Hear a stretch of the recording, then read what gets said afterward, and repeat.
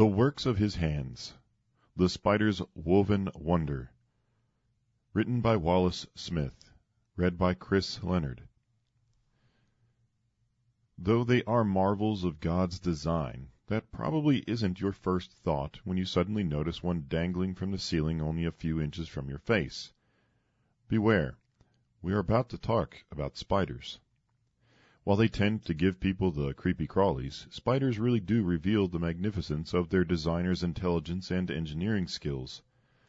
And that thread from which they dangle, a silken fiber that seems almost impossibly thin, is one of the most remarkable materials in the natural world, earning intense scientific interest and the attention of researchers hoping to duplicate God's handiwork. Let's allow ourselves just for a moment to become wrapped up in the spider's web and see what we can learn of its creator. Used in many ways. When visualizing a spider's web, it's easy to think only of the beautiful and seemingly delicate cobweb we commonly notice. But, as we'll see, spiders create a silk that is a virtual miracle material capable of many uses, and the world's spiders use it in an astonishing variety of ways. For instance, some spiders in the Cyclosa family use debris in their webs to create crude spider-shaped decoys, larger than themselves, then shake the web to make the spider facsimile seem all the more like a larger and more dangerous threat to potential predators. Bolus spiders get their name from weighted and roped weapons, thrown by South American gauchos, which capture animals by tangling their feet, an association that becomes clear when you watch these spiders in action.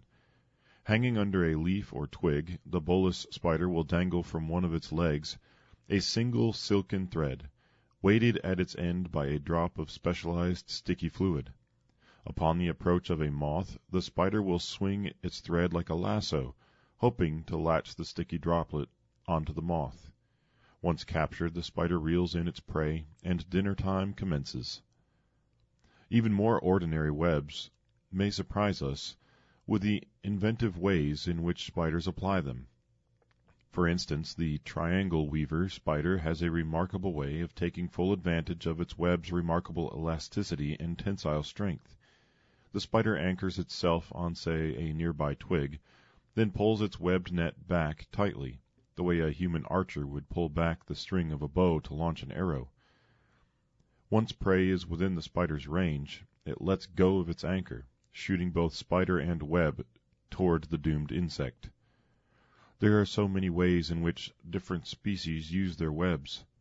Spiders deploy their unique webs to build trapdoors, create funnels that signal when the prey has arrived, bind leaves together to create a hideaway home, craft a net they can grasp with the tips of their legs to snare their victims unawares, or even perform ballooning, a means of locomotion in which some spiders use threads of their webbing to take advantage of gentle wind currents and atmospheric electricity to fly for hundreds of miles. It seems that with every species of spider comes another application of spiderweb. A material like no other. None of these amazing and creative accomplishments would be achieved were it not for the ingenious materials made possible by the spider's versatile silk. While the thin threads of a spider's web may seem fragile and flimsy, they are quite the opposite. Spider silk is the toughest fiber scientists have found in nature. Lighter than cotton, yet stronger than steel. The Darwin's bark spider, which creates the strongest silk ever discovered, produces strands with 10 times the strength of Kevlar. Scientists are still plumbing spider silk properties and studying its design, hoping to learn how to create new materials and technologies to benefit human life. The spider's silk starts out as a liquid in an abdominal gland. Spiders actually have multiple glands, each responsible for creating a different kind of silk, designed for a different range of purposes. For instance, an orb weaver spider, creator of the spoked, spiraled kind of web we often see in our gardens, uses multiple silks depending on the task at hand. One kind of silk creates the temporary scaffolding of its web, while another, stronger silk creates the web's spokes and outer supports.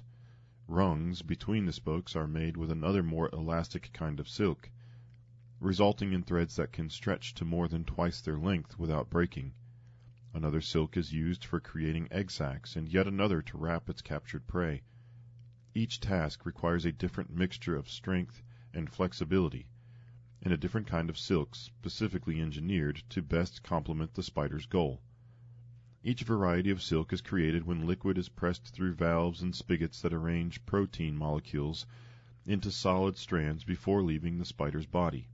These microscopic spigots sit on the ends of small finger-like organs called spinnerets, protruding from the end of the spider's abdomen. These spinnerets expertly wind the strands together to create the silk threads we associate with spider webs. By varying multiple elements, say the thickness of the threads that come out of the spigots, the combinations of the silk types that are woven by the spinnerets, or the specific manner in which the strands are combined, the fibers of the spider's web can be assembled in a remarkable variety, each designed to serve a different purpose. Amazing potential. Of course, the current big-screen incarnation of comic book hero Spider-Man has teenaged Peter Parker manufacturing web shooters he can use to produce webs at a whim. But in the real world, scientists aren't quite as successful as young Mr. Parker. Not that they aren't motivated. Spider silk has an impressive array of uses for humans, but such webs are not easily manufactured. So far, mankind has generally been able to do so only by borrowing the spider's own secrets. Silkworms and bacteria, and perhaps surprisingly even goats, have been genetically engineered to produce spider silk proteins for human manufacturing purposes. But the effort is expensive and produces only small quantities, not nearly the levels of production needed to power wind turbines or tailor mass-produced clothing. Still, the potential is huge, and researchers continue to pursue this wonder material. The medical industry in particular is intrigued by the fact that spider silk is biodegradable and does not provoke an immune or allergic response in humans. The prospects of regenerating ligaments and creating better skin grafts for burn victims have doctors intrigued. But for all our best human efforts, we still cannot produce in mass quantities what a single spider generates effortlessly on a daily basis. The spider occupying a quiet corner of your home is, in a real sense, a materials engineer beyond compare.